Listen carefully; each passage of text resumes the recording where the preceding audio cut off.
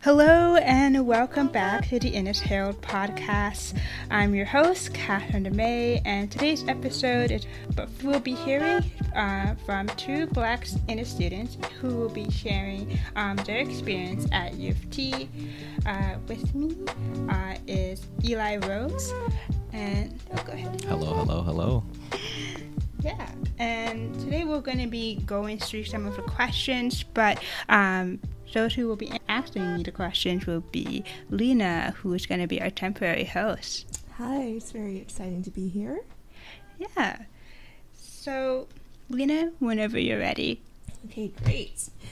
All right, then let's get started into questions. So, the first question would be, what does it mean to be a Black Canadian to you? And what's your experience with the community? Yeah, I can start for sure. So what does it mean to be a Black Canadian to me? For me, I guess you can break it down into each word. One, it means to be Black. That could be, obviously a biological thing. My mom's Black. That could be, a social identity thing. Maybe not so much now, but definitely when I was younger, I used to present, obviously as Black or at least, mixed race. So there's obviously that kind of part of it to it as well. And then, yeah, I consider myself Canadian as well, right? I was born and raised in Canada. My dad was born in Canada. I love Canada. I it's a place where I can see, myself calling home for a very long time. So yeah, that's kind of how I see, again, this term Black Canadian. It is kind of split into two. I think as well, there's a kind of a third maybe category which putting them together, Black Canadian. I see, again, this is more like social class, from a social class perspective. Being a Black Canadian, sometimes it's more subtle, but you realize that on the social hierarchy, Black Canadians are one of the, if not, on the lowest rung. So, you get those implications throughout your life in different ways, which I'm sure I will be touching on later in the podcast. But that's, how I see being a Black Canadian. Sorry, what was the second question? Oh, the second question was, what's your experience with the community? Yeah, the community, U of T community, or just like Black community in general? I'd say that would be very much open to your interpretation, but right now I'd say within the Black Canadian community, because we do have another question targeting U of T community later on. Right. Yeah, I would say I'm a community member. I grew up in Scarborough. A large part of that was in Malvern. Grew up around a lot of other Black people. My school was filled with Black people usually, especially, as I said, growing up in Scarborough. So yeah, I'm a community member. Now in later stages, I wouldn't say the later stages of my life, but as I got older, I also try to be a contributor. Not the greatest at it, but definitely as I started U of T, definitely starting to align myself more with contributing to the Black community in Canada.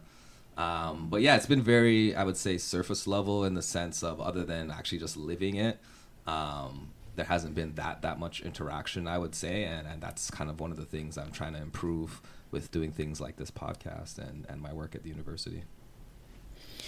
Yeah, if I were to answer this, Black Canadian, I think I have a very opposite experience to you, Eli, simply because, first of all, I came here as an immigrant, so I lived in the Caribbean for most of my childhood life until I turned 8 and moved to Quebec City, which is a very white and old city in Canada, and it was not until then that I actually recognized the idea of being Black was a thing, because in Jamaica, there's it's like one culture, so you don't really recognize that you are supposedly different from another person. You're just a person.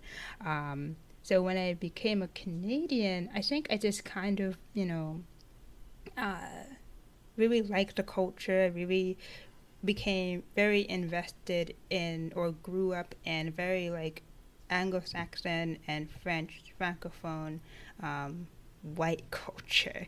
That's where a lot of where I grew up, and among a lot of white people, not a lot of blacks. I was often the tokenized black person in my school and in my classes, and so my tie to the black community has always been this distance, if you will.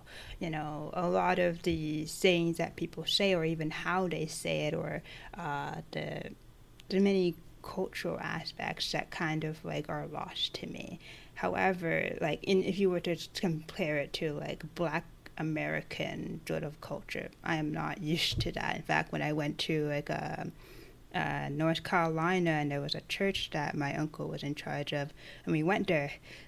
It's a complete black church, so I was a bit overwhelmed by the amount of black people that were there and how they carried themselves and what was different. And I just felt like I was a fish out of water, did not belong. So yeah, I feel like for me to be black Canadian are just like two different things, as you said. It's very like I know what it means to be a Canadian. It's just being myself as an immigrant to this country and just being used to that culture. But being black has always been sort of like on the lower end of my identities in terms of all the things I am supposed to be, like a woman or a disabled person. That's great. Sounds like you two had very drastic differences just during your upbringing and just basically the places that you've lived. And of course, that's the kind of contrast we want to have in our podcast. All right, so if we're ready, we can move on to the next question.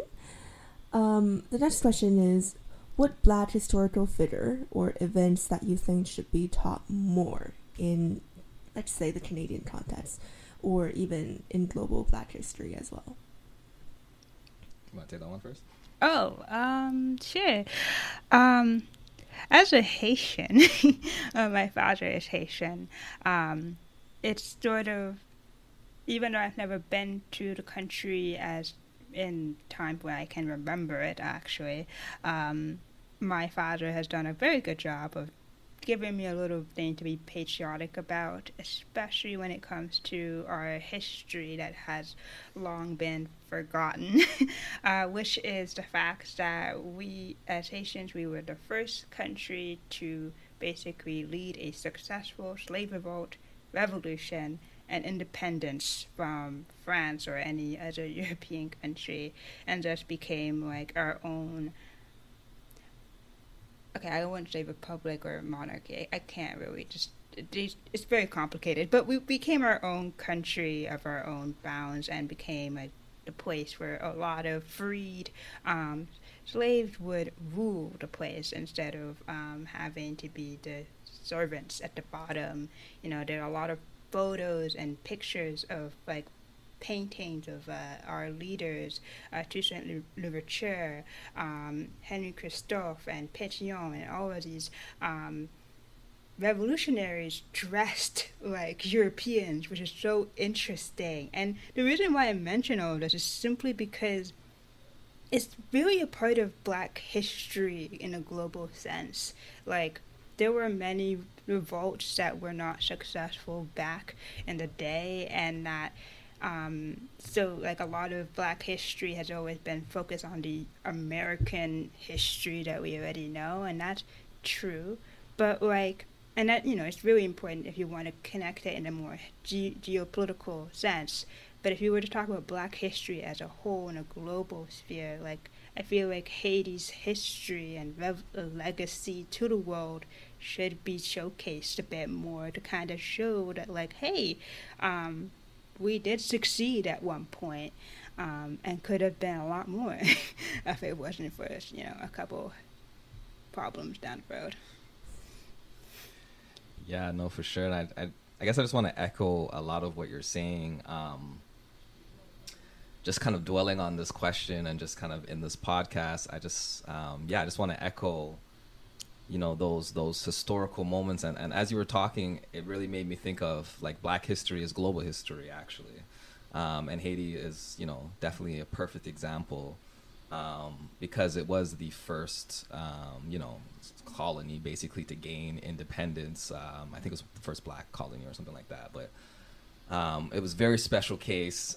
French actually got up all in arms and wanted to take it back. So it was actually a very significant historical moment, very relevant because it didn't really happen that often, or if at all. If it wasn't the first, it was definitely one of the first.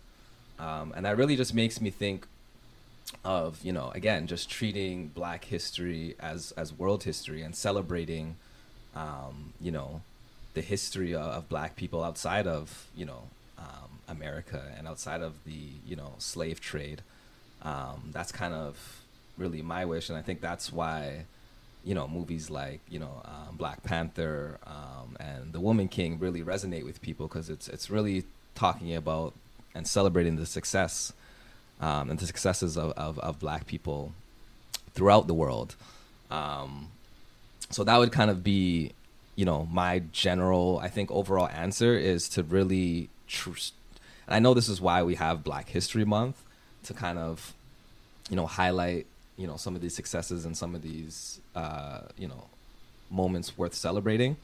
But it still kind of marginalizes it into a month where, again, it just separates it from world history, right?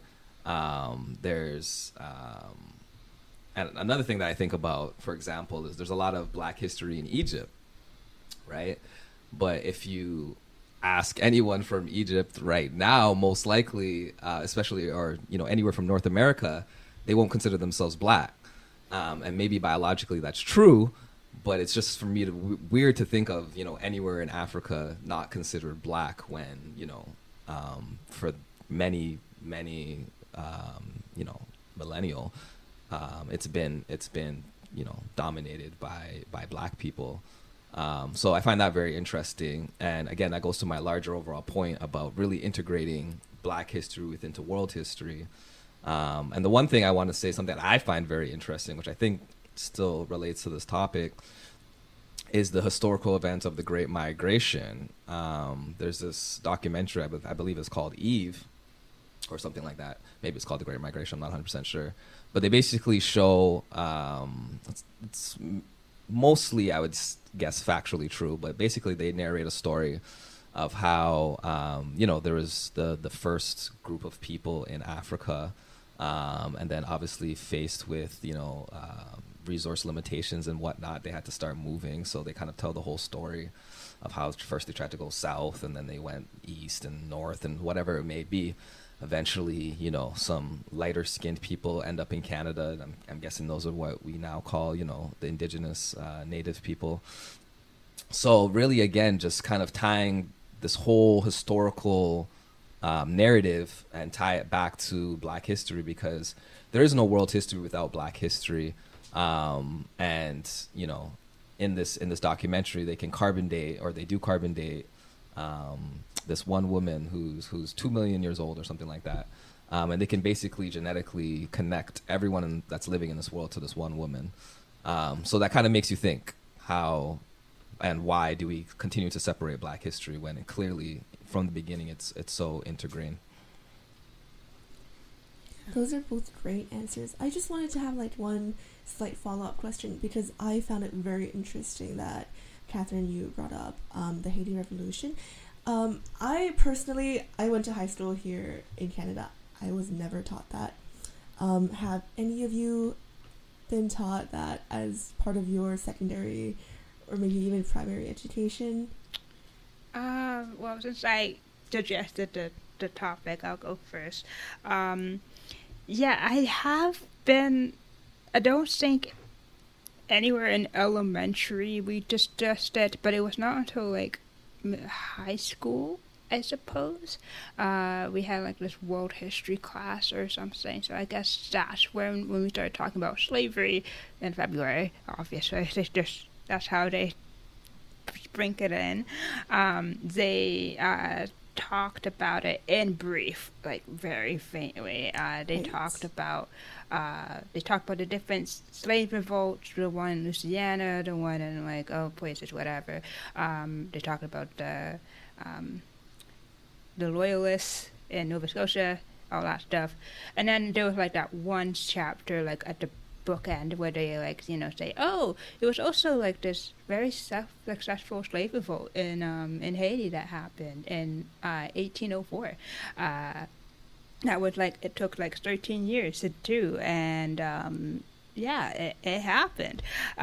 We didn't talk about it more than I would have liked, but like it was something. And then other than that, then when I came to U of T in my first year as a history minor, the first thing I did was simply take a bunch of 200 level classes all about the Caribbean history. One that was about ancient indigenous cultures, and that was fun because it was archaeological.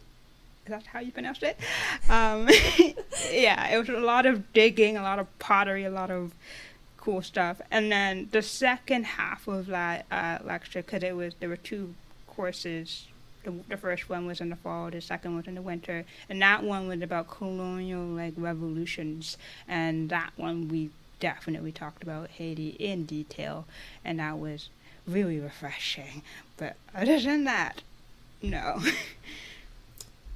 Right. I feel like with U of T courses, it's like once you go into higher education, you have to actively choose your course, but prior to that, it might be a little bit less exposed. And what are your thoughts, Eli? Yeah, well, first of all, a quick side note. Two of my favorite first-year classes were with archaeologists, but it was for the ancient Middle Eastern civilizations. But I wish I knew there was a one for the Caribbean, because I probably would have took that instead.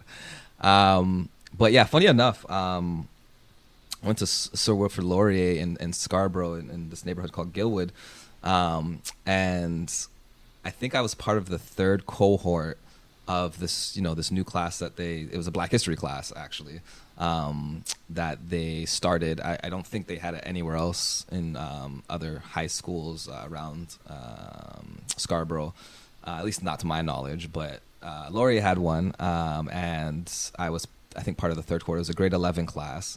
Now, I can't remember. We actually watched Roots. That was the one and only time I watched Roots.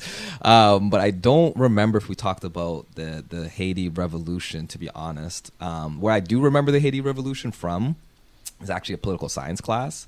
I don't remember what context exactly it was in, but they were talking about, and that's how I know about, the French were all up in arms, because they were really mad that they allowed basically, Black people or slaves or subhumans to kind of take back the island. Mm-hmm. I think they took over the whole island, actually, not just the Haiti side, but the Dominican Republic side as well.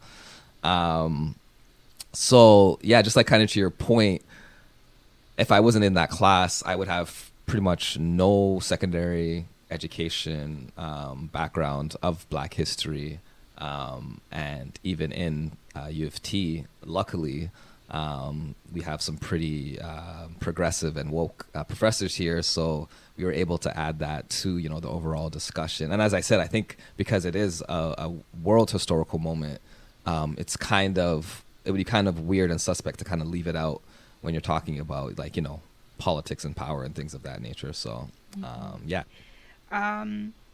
If I were to just sort of comment on what you just said, Eli, a little bit about how if that concept of the French were all up in arms and and all that stuff. I had to do this for history research paper, so I know this.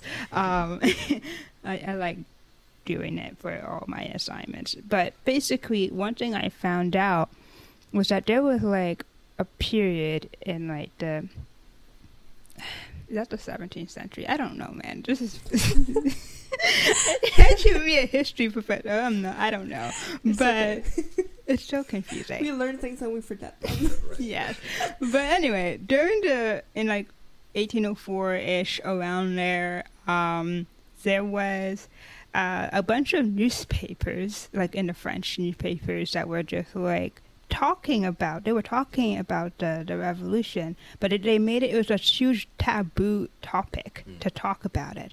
Another thing was that they thought that the revolution was just a simple emotional slave revolt. That was just a bunch of emotional people who are just angry and don't have any intellectual thought to carry out a revolution because they were slaves, you know. And then there was another thing I noticed, which was that how in America, they saw what Haiti was doing. They saw the French, and they were like, of course, they were supporting the French at this time, so like, they were also not happy. But also the fact that they have a country that basically denounced the whole concept of slavery, which was their huge economic system. They were like, we're just going to exile every single Haitian that lives on our plantation so that they don't give any ideas. So that was like how they kind of try to suppress the history from making it not a historical event at all, just because they wanted to remain in power. I just wanted to add that, just a little tidbit. Yeah, and that's kind of like the whole power of narrative and you know, stereotypes and portrayals and whatnot. And you can see, especially in the work I do and a lot of EDI work around there, especially anti-Black racism work, you can see a lot of those same, again, stereotypes, portrayals kind of permeating through history. That kind of is kind of the foundation of these structures that we keep talking about, you know, racism structures, discrimination structures. A lot of that comes from just the narrative and the stories that we tell, and specifically for the reason to suppress the power that one may gain from hearing these stories. Yeah, so yeah, I definitely agree. I love that. Yeah, I think for most part of world history for now, it's still like very much Eurocentric, and just I think the fact that they don't talk about the successful revolutions of Black history really like and limits everything on the slave trade. It perpetuates the stereotype, you know, like it limits the potential that the Black community has. And obviously there's just so much more to global history than just, you know, white people. And great. Let's just move on if that's all we have to say on this. Yeah, that's all. All right. So here is our last question. And it has to do with our U of T community. So would you say U of T has a strong Black student community? And if not, how can it or how should it be improved? I think Eli, you can go first. Yeah, I can start with this one. I guess my blatant answer would just be no, it doesn't have a strong community, but that also may be a biased answer. Again, that's just from my perspective. I'm sure if you ask maybe, you know, Etienne, the president of the BSA, he might have a different answer for you.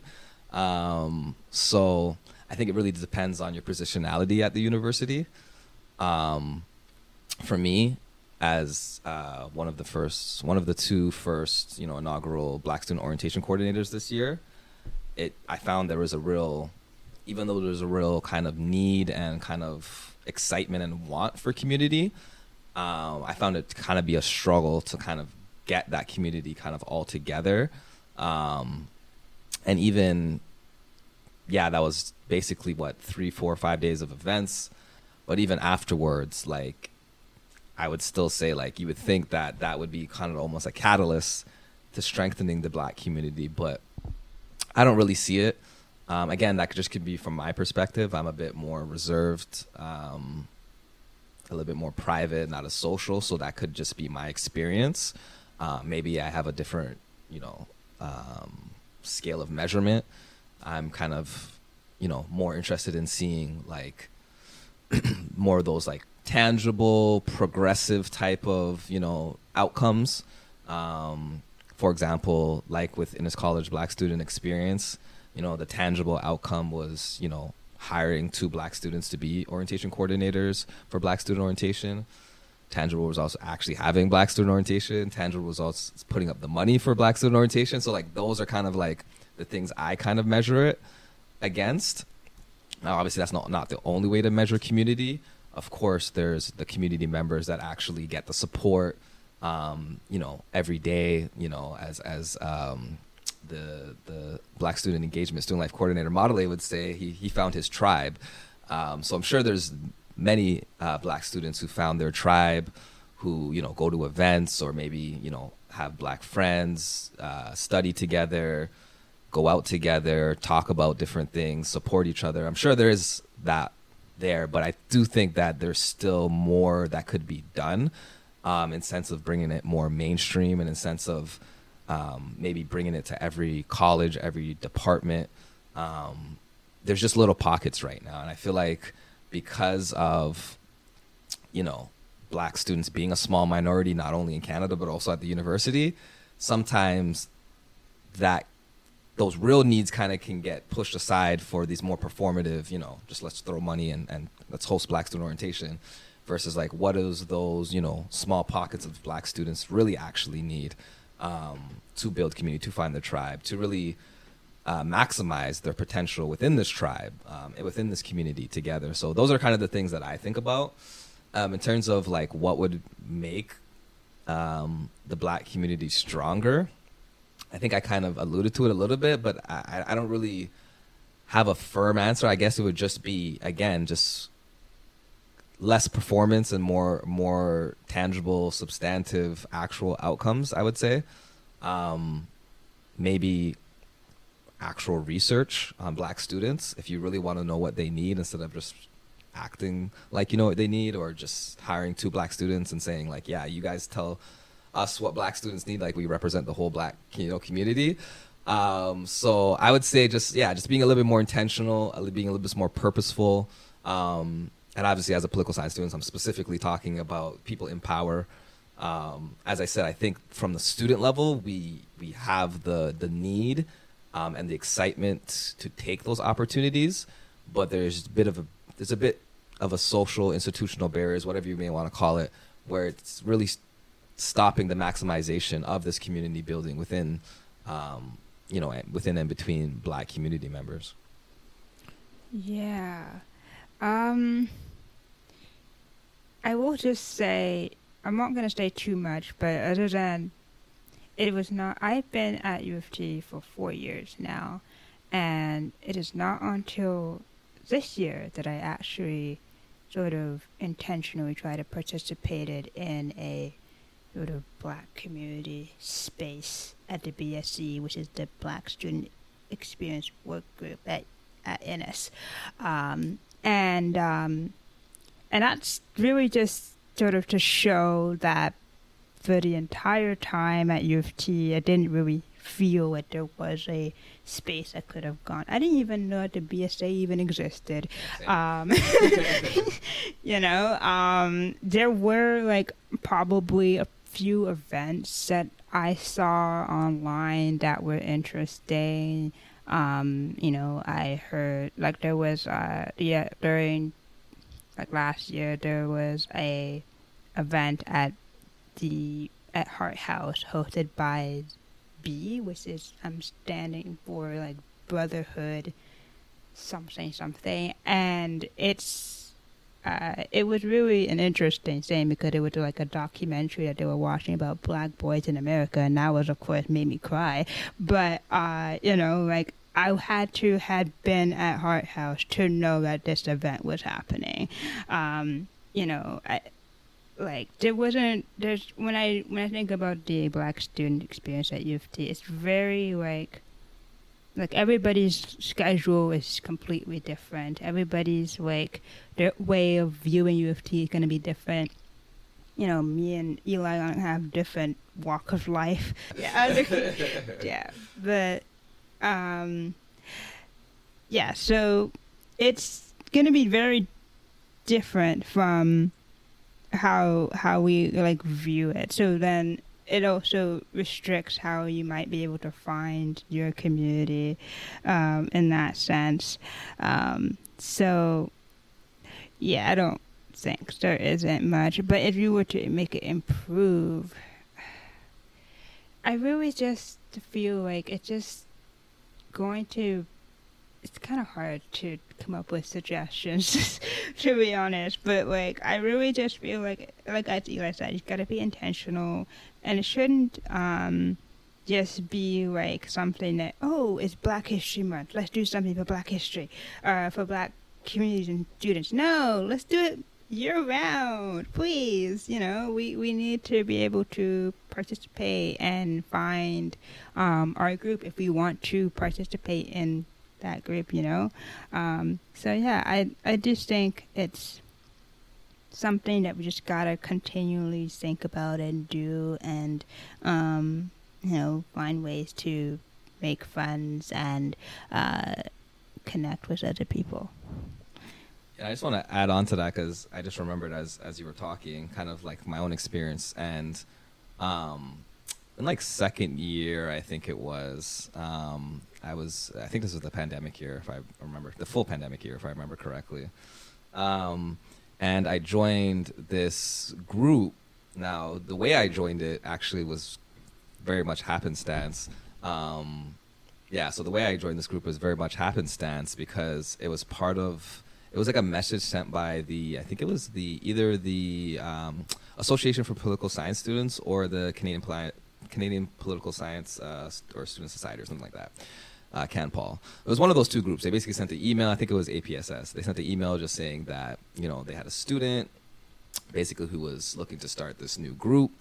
It was called Black Future Lawyers. Now this was basically the undergraduate group. So basically the undergraduate affiliation for the main one at the law school. So there's Black Future Lawyers, which is basically Central, which is at the law school at U of T. And then this student was specifically creating an undergraduate chapter to it as well. And again, it's not like I was out looking for Black groups to join. Again, I didn't know about the BSA at that time. I actually didn't find out about them until I joined that group and we were doing some outreach. So yeah, just to add on to your point, if it wasn't for that, random happenstance, I never would have basically, got that experience to, first of all, build community, but also help other students build community within, the legal undergraduates or, people thinking about taking law, things of that nature. So I found that very interesting. And then, going again, then my only other real experience was joining the Black Student Experience Working Group, which again was an invitation from Principal Charlie, and then seeing the Black Student Orientation Coordinator position opening up just last spring or last summer or whatnot. So I think a big part of it is awareness and maybe like figuring out how the university and colleges can better support that kind of dissemination of information of like, where these communities are celebrating, where they're holding events, maybe put a little bit more money into helping them promote those events.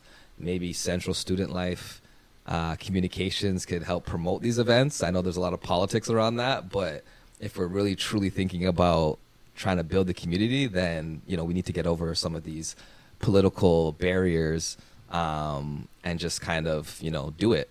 The money's there, the communication channels are there.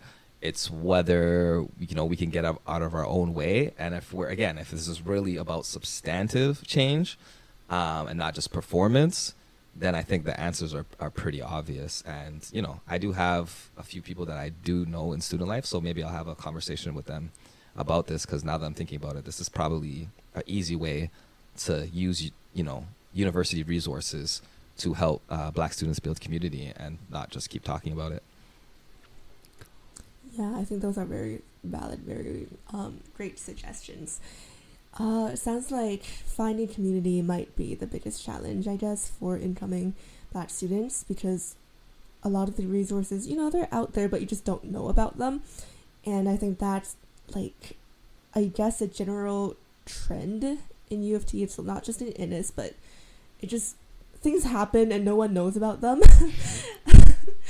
And yeah, I think that is all for our questions. And before we end it off, I think adding on to what you just said, I do want to emphasize that for a lot of our workshops, because I'm part of a work study, I wanted to do a little plug.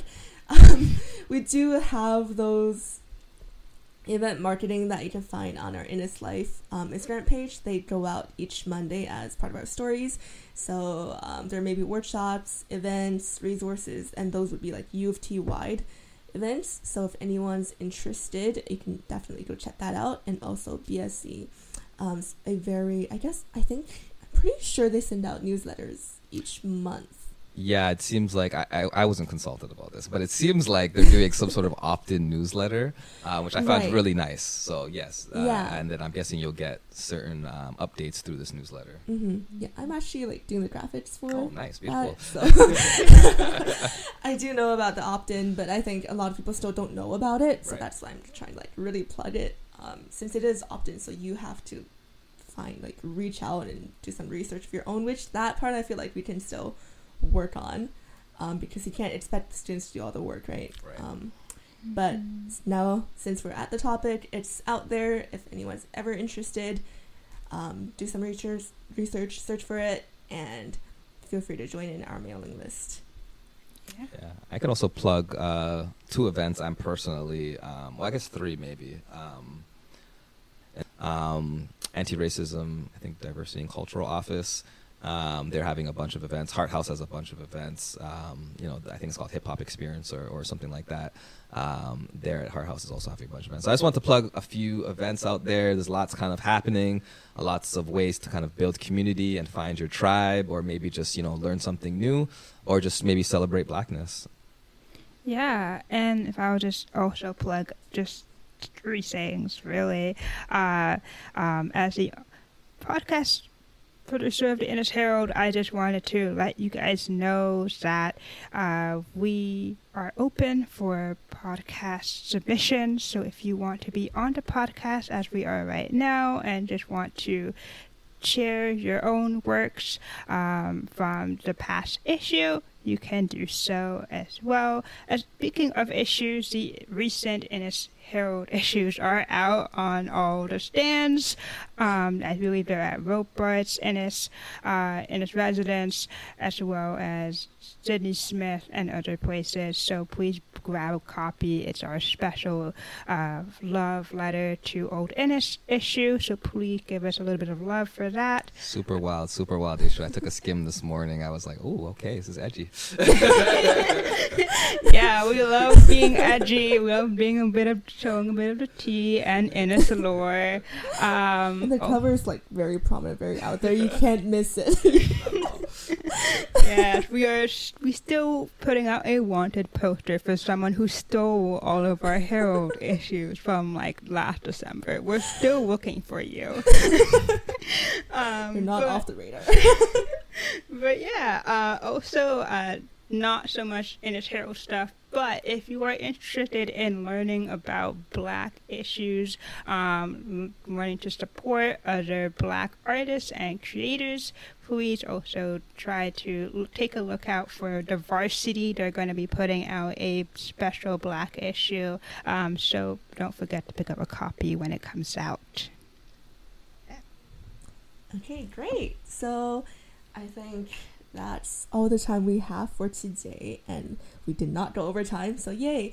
And again, I just like to thank the both of you for taking your time to doing this podcast, and it's been a super engaging and educating experience for me, and I'm pretty sure as well as everyone who's listening to the podcast.